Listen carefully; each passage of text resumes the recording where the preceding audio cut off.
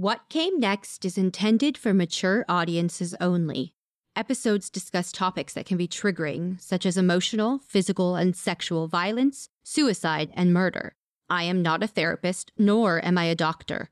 If you're in need of support, please visit somethingwaswrong.com/resources for a list of nonprofit organizations that can help. Opinions expressed by my guests on the show are their own and do not necessarily represent the views of myself or Broken Cycle Media. Resources and source material are linked in the episode notes. Thank you so much for listening.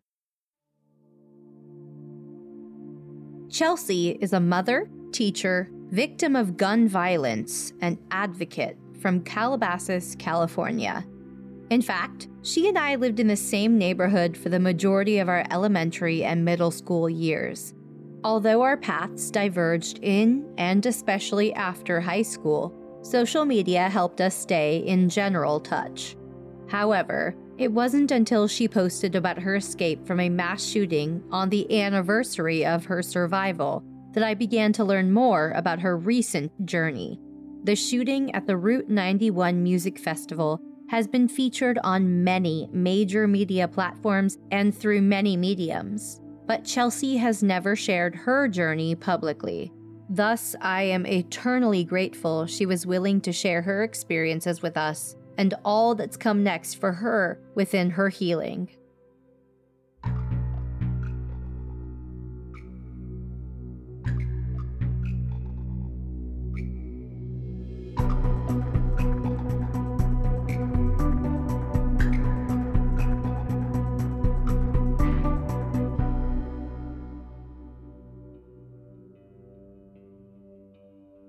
I'm Chelsea. I am a mother of 3 beautiful boys. I've been married to my amazing husband, Trenton. We just celebrated our 15th wedding anniversary, which is amazing.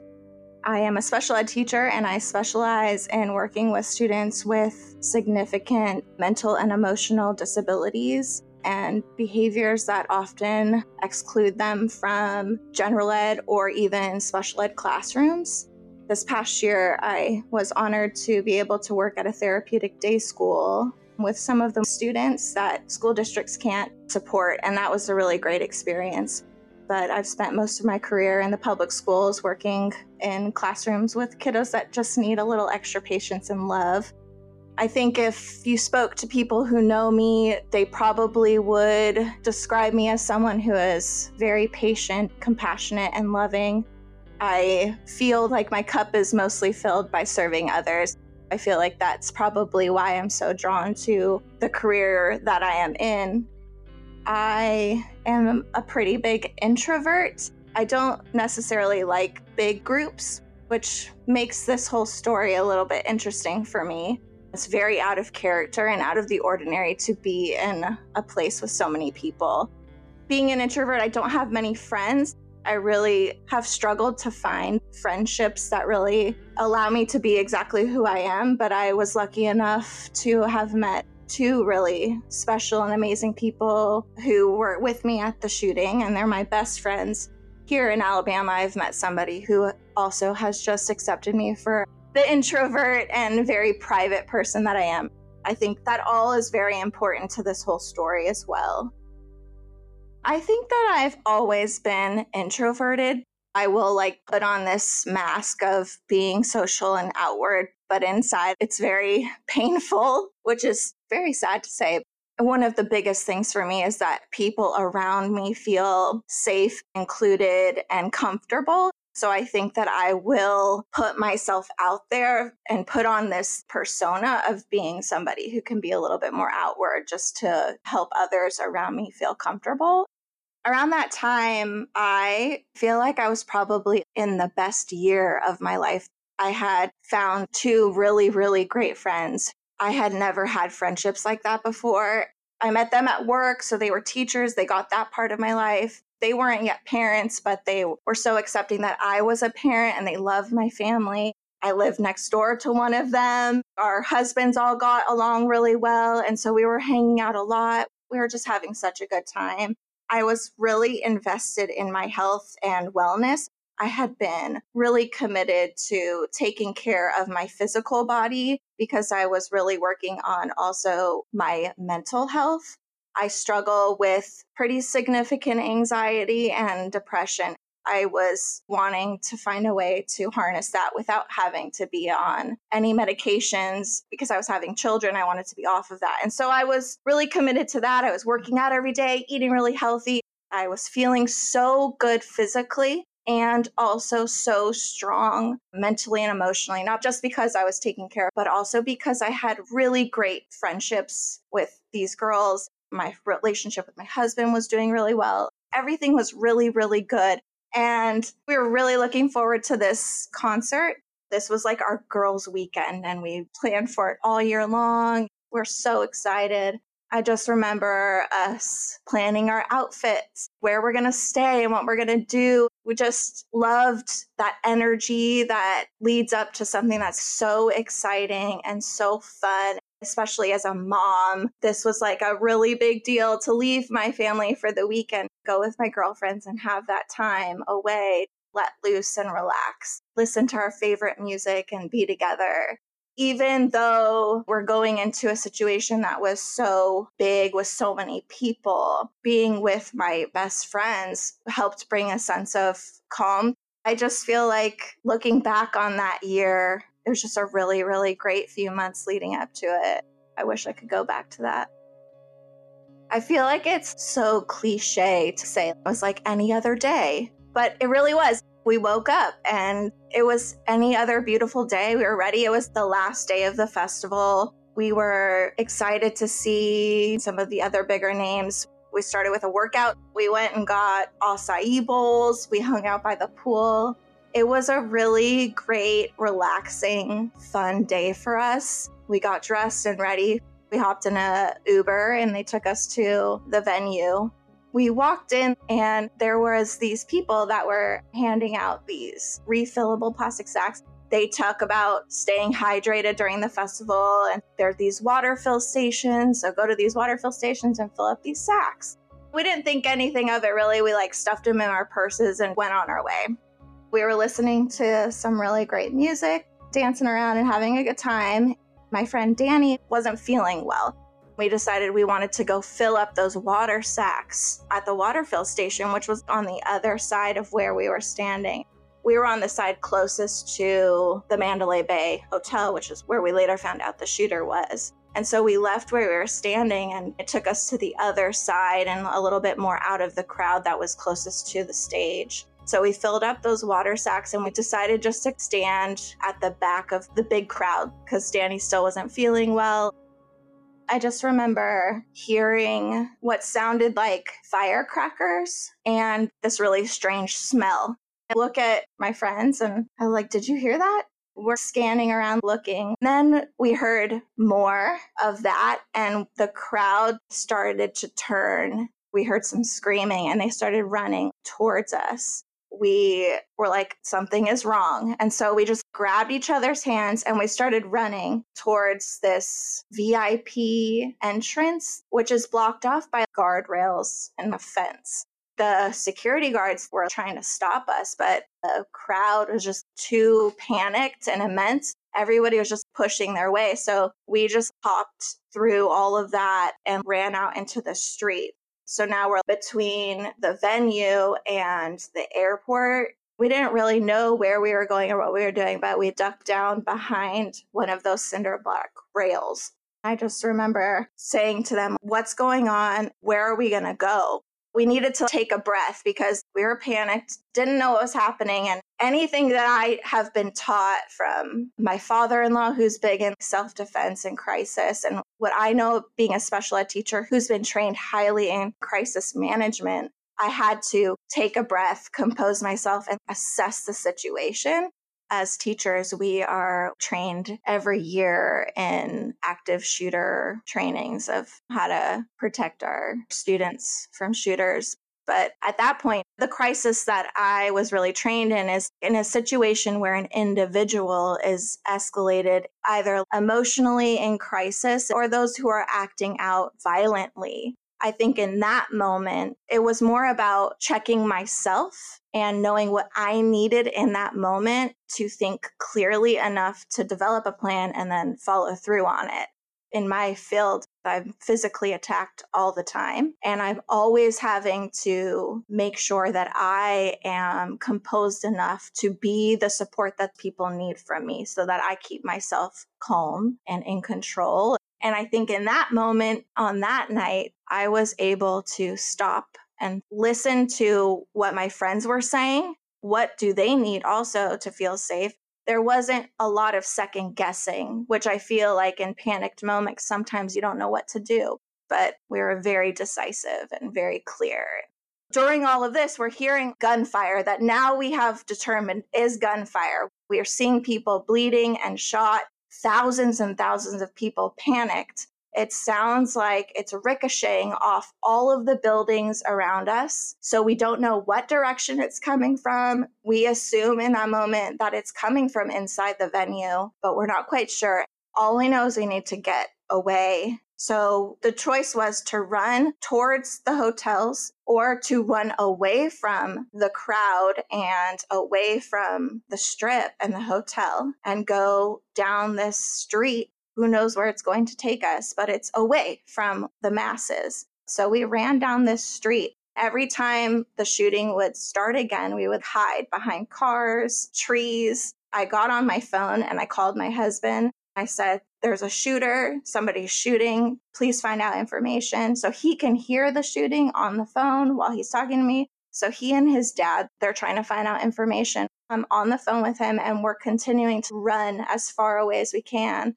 And this couple opened the door to their car and was like, get in, get in. Another couple who had been injured got into this car and was like, we need to pray.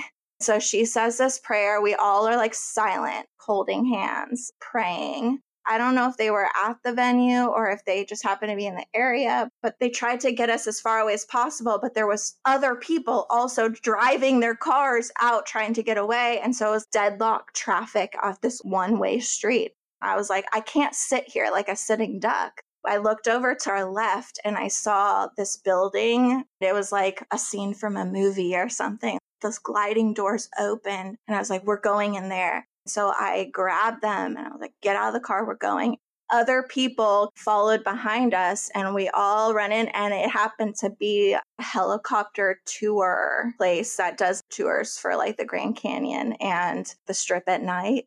We're running in there with people who are bleeding, who had been shot and injured from being trampled, and we're trying to tell them what's going on. And so they lock their doors. Now there's probably 40 to 50 of us in there, and we're all hiding. And of course, there's like people in there not from the festival going to take these romantic tours. You could just see on their faces, like, what the heck is going on? There was a dad and his son who was probably 5th grade. They're in there, and they ended up hiding us all in this warehouse that you could only get into it with a fingerprint scan. They wanted us all to know that we were safe. Nobody's getting in or out of here without the security. So while they had no idea what was going on, they realized this group of people are in danger and hurt, and so we need to help them. That was really kind. And we were there for hours. That little boy and his dad who were there to take a tour, I think as teachers, we kind of allowed that boy to be our distraction. He was scared, so we're like, we're going to distract him from this craziness. There are people bleeding and shot on the floor, and we're trying to take his attention away from that while his dad, who was a paramedic, I want to say, was helping assist. So we're talking to him about Harry Potter. Our teacher hats went on immediately, which I think was really a blessing for us because it helped distract us from the scariness of what was happening. We were there for hours until the FBI came and they escorted us through the airport tarmac. They loaded us into vans and they took us to a private airport hangar where celebrities and like wealthy people fly in on their private jets. So us and a bunch of other people who had been found or hiding in other places all came together in there. And that's when the TVs were on. And so we were watching the news reports of what was happening. While there wasn't much information at that time, we were starting to understand the vastness of what had happened. And we were just all very in shock, trying to process it all. The FBI finally let us go at like 2:30 in the morning. They're like, okay, there's no more danger, no more threat. You're just going to go ahead and walk out this building. If you walk this way, you're going to go to a mall. If you walk this way, you're going to go back to the hotels. It was unreal. Them opening the doors, these FBI agents and their bulletproof vests and their guns. And they're like, okay, well, the threat is gone. Go ahead. It's an odd experience, and I'm grateful for all that they did do to protect us and keep us safe. But yeah, there are some holes in the system maybe that we could work on. Even hand me a card of like, here, contact this helpline. We weren't staying on the Strip. We were in an Airbnb farther away. And so we're like, well, how are we going to get home? I happened to know someone who lived in the area. So she left her kids in the middle of the night and she came and picked us up from like the empty parking lot of the mall that we had to walk out to. She took us to our Airbnb. We basically just got there, packed up our things and drove home because we were just like, we have to get out of here. We got to get home. I need to get home to my babies, hug them and see our husbands. That's that day.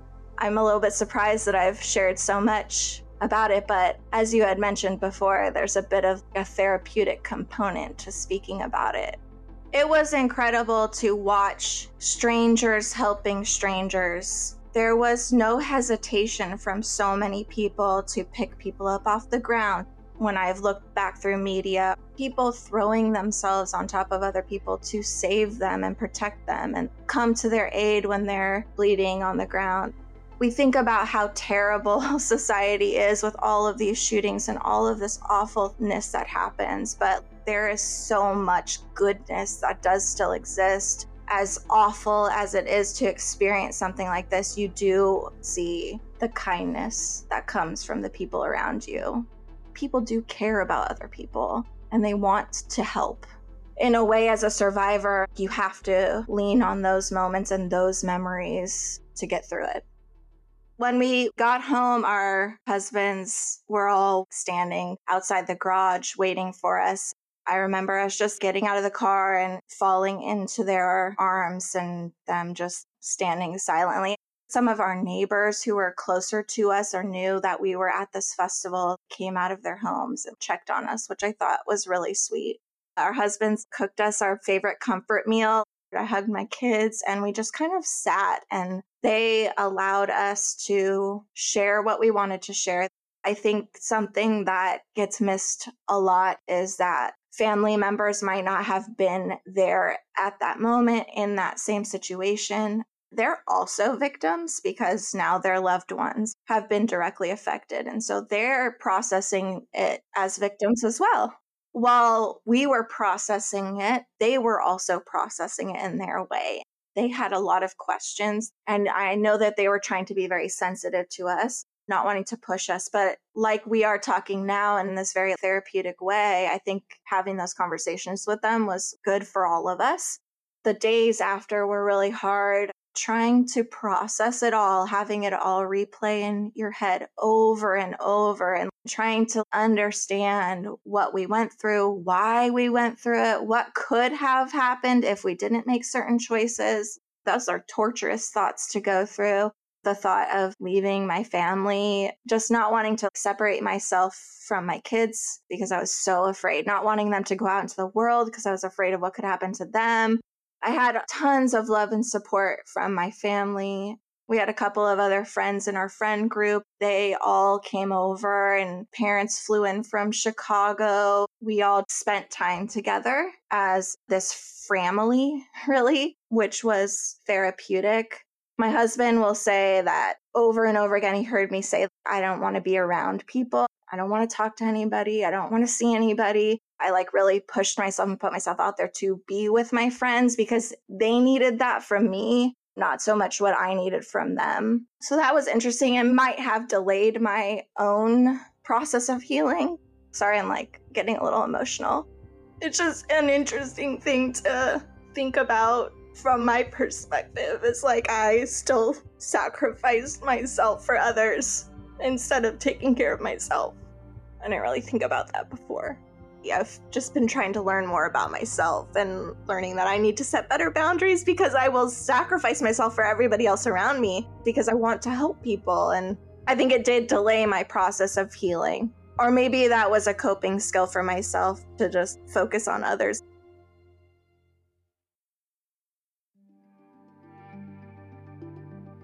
This happened in October, and we moved to Texas at the very end of December. Trent had to move for a job. It was still a big thing for us. In California, there were so many people who went to the festival in California. So you were still with people who were still very aware of it and knew it and were just part of it.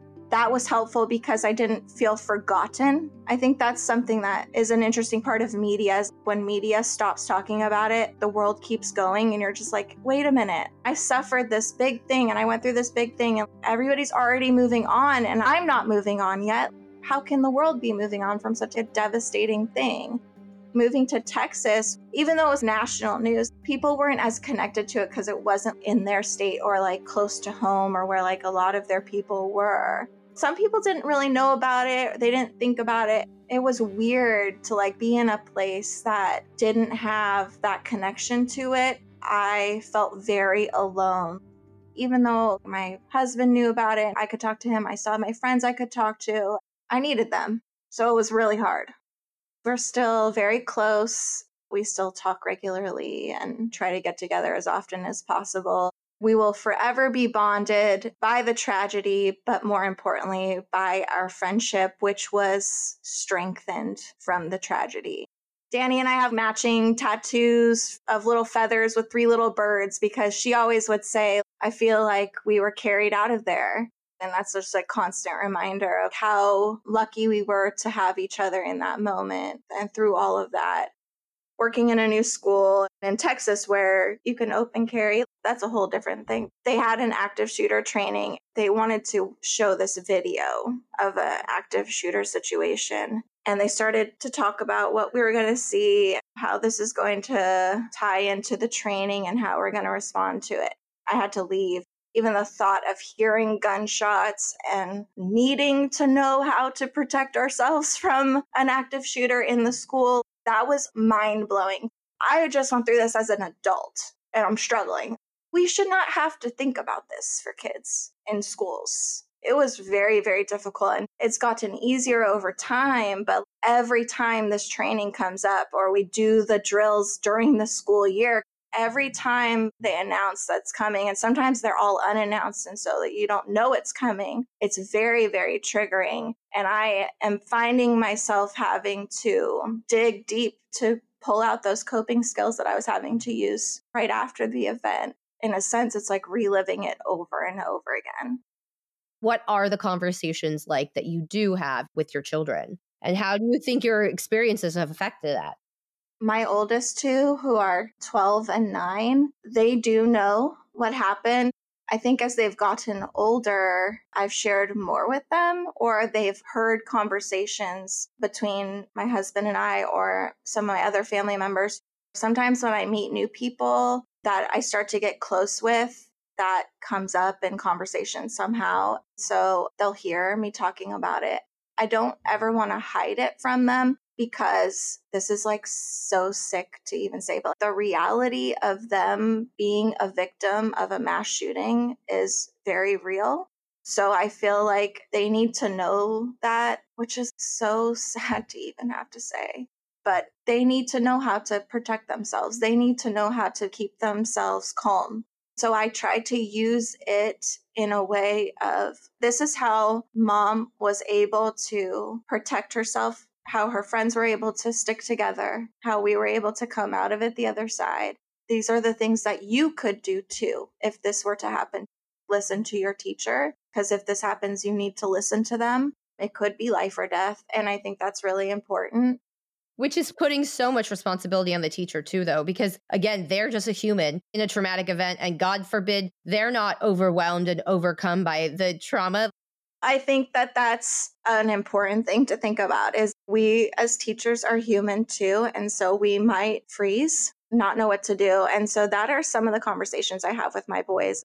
Yeah, you need to listen to your teacher, but you also need to know what to do if you're not with a teacher or if you're with an adult who is having a hard time themselves. So we talk about the different things that they could do. And they come home on the days that they have drills, especially the intruder drills. They will talk about how they were feeling or what they did, or sometimes they'll have plans that they've come up with, like, if that doesn't work, what are we going to do? Or my teacher told me to grab some books and we could start throwing books at the intruder. And so we talk about those different things.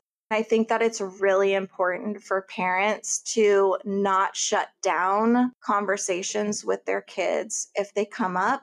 We should not be saying to them like, oh, well, that's never going to happen to you, or you just need to hide. We can't be having those conversations anymore. They're happening too often, and sometimes hiding isn't going to work, or you're not going to have a place to hide. What are you going to do?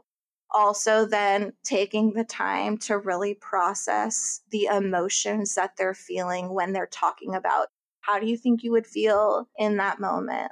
Developing the coping skills with them is really important.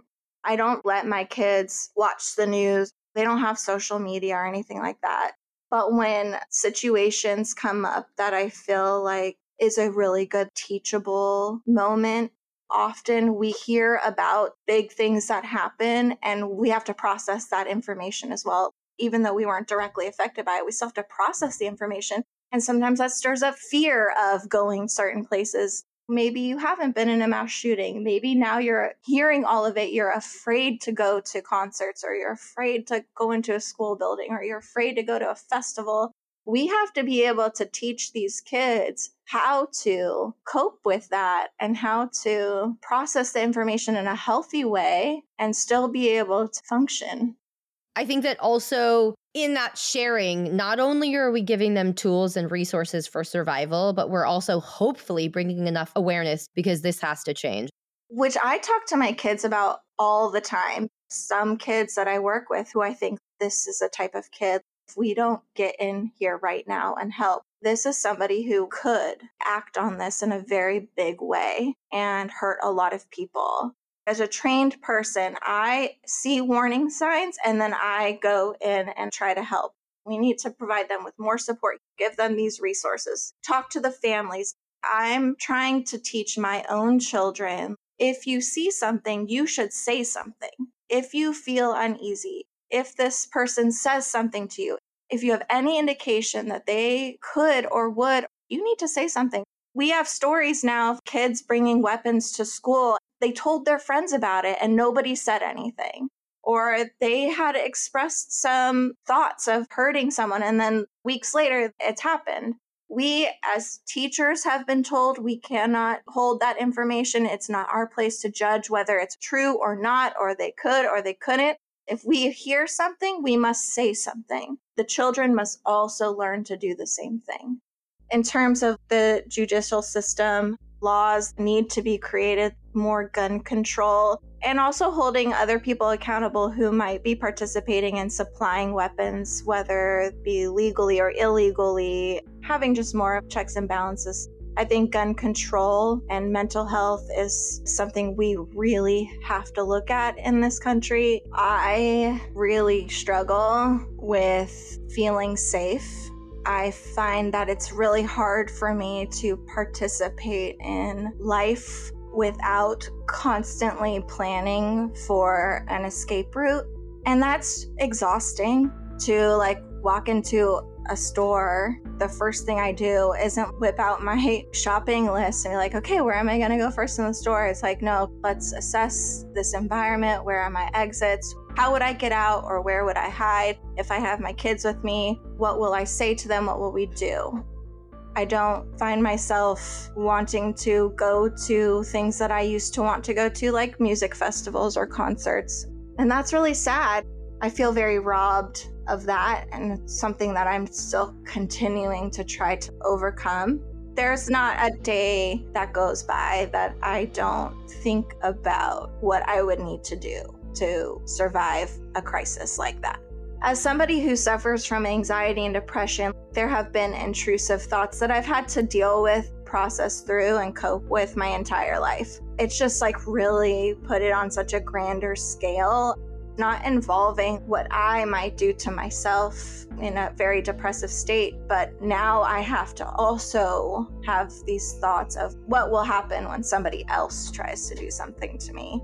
That's a hard thing to process because I can control myself and my choices, but you just can't guarantee anybody else. It's hard to trust and hard to feel safe. I have so much anxiety that I really try to keep within myself and not show to my children, but they do see it sometimes because it's very hard to hide it sometimes, especially in social situations. They recognize that and they have some anxiety and fears themselves. And I feel bad about that.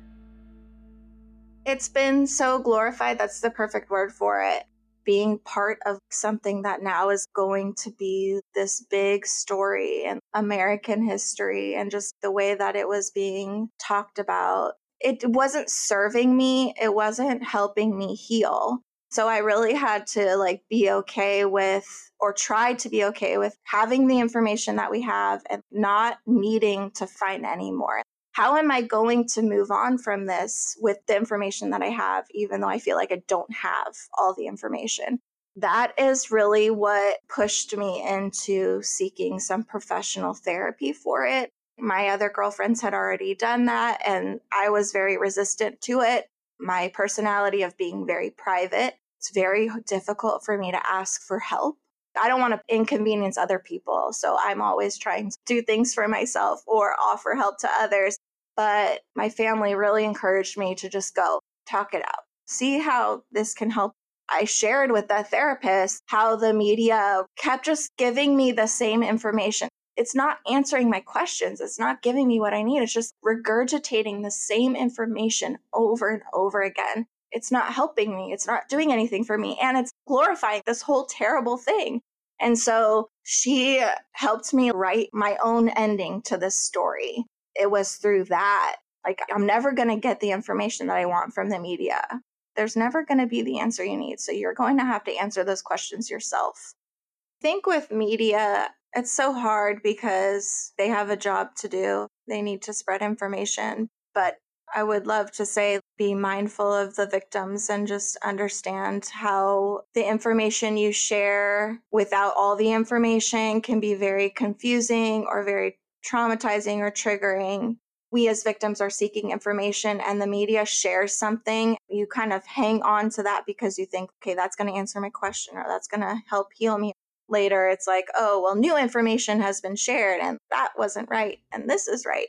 I wish we could change the way media does things and doesn't glorify things or fantasize some of it. Let's just keep it to the facts. I feel bad for people who have been involved in mass shootings around the world who there's no coverage of it at all. We need to know how often it's happening to really see how bad it is. People have no idea. It is happening almost every day. We need to know the important facts and what steps need to be taken to change it. We have to know the information for proactive change, but also for reactive. I would love to see more of that. You did mention therapy being a great tool and writing as an outlet. What other resources or tools have you tapped into to try to revive your feeling of security and safety? There are times when I feel like I haven't done a very good job cultivating tools to navigate. I think that in the very beginning, there are a lot of times I found myself trying to push it down. That didn't help. I joined survivor group forums on Facebook. At first, it was really good to connect with people who had been there. But after a while, I realized that there were some people who weren't coping with it and putting it out on these forums, that it wasn't allowing me to move forward. It was a very weird feeling because you're part of this group. You've all gone through something, but I'm not finding it helpful anymore. And I feel bad for that. So I just would encourage people to be cautious when you feel like your healing process is coming to a point where that no longer serves you. It's okay. I think bottom line is leaning on your friends and family, allowing them to support you, seeking professional help through therapy And allowing yourself to have the feelings is really important. Talking about it, writing your own story if you need to give yourself some answers is important. Educating yourself and involving yourself in what needs to change. For me, it's being active in groups that are for more gun control. I did rely on seeking out stories or podcasts of people who had been through trauma. I felt like, okay, I can connect to this story and this is going to help heal me because I didn't have anybody to talk to about it. To be able to listen to a podcast and hear someone else's story and find connection to it was really important for me when I moved away. Even to this day, getting further and further from it, but still processing it and having it be part of my story now is still so important to find those connections to help continue to heal. You have really inspired me through your whole journey, even though our situations were very different. A tragedy is a tragedy, and I've just found strength in your story and how you've propelled yourself and moved forward and are working towards change. When you messaged me and asked me, like, well, she has influenced me in such a way, I would hope that I could do the same for someone else. I think in my career and who I am as a person, I'm always looking for ways to help others through connection. And by hearing others people's stories, it creates a connection, and that connection is so healing. And so I want to be able to do that for other people, because the healing process really never ends. You're always going to be healing from it. It's always going to be a wound that's in there. We are always working. We are always healing and growing. That doesn't mean that you're broken. That is totally normal. There is beauty in the healing process, and nobody should be afraid of that. There is no one right way to heal. There is no timeline to it. Don't put pressure on yourself. Allow yourself to be affected and just be mindful that your process isn't about anybody else but yourself. It was very hard for me to feel like I could heal in my own way or outwardly because I didn't want anybody to think they couldn't come to me or I wasn't available to them. That delayed my healing process and made it a little bit more difficult. But even looking back and reflecting on that, that is my healing journey, and that's okay too. I just feel like it's so individualized and unique to whatever your process is and how you go through it. I would give the advice again is just be very careful of how you engage in support groups and forums. It's important to check in with yourself and make sure that something that might have been healing at one point is still healing. Yeah. And to allow others to be strong for you. You don't always have to be strong for yourself. Your family and your friends and your community are specifically for these hard moments. Allow them to be your strength and lean on them. It doesn't make you any less. By allowing others to help you heal is healing in and of itself. I just really appreciate you being willing to share. It was very healing. I really appreciate it. I think, sadly, with the amount of mass shootings that are happening, there are more and more people whose story is similar to mine. Thank you so much for this opportunity. Route 91 Harvest Festival was a country music festival that began in 2014. The event was attended by approximately 22,000 people, although no festival has been held since 2017, the year the mass shooting took place. On October 1st, 2017, the last day of the festival, a shooter terrorized a city over a 15-minute period. More than 1,000 shots were fired into the crowd, killing 60 people and injuring over 800 more. The perpetrator committed the acts from a window on the 32nd floor of the adjacent Mandalay Bay Hotel, then shot himself. To date, it is the largest mass murder executed by an individual in American history, although the number of shootings rises every single day.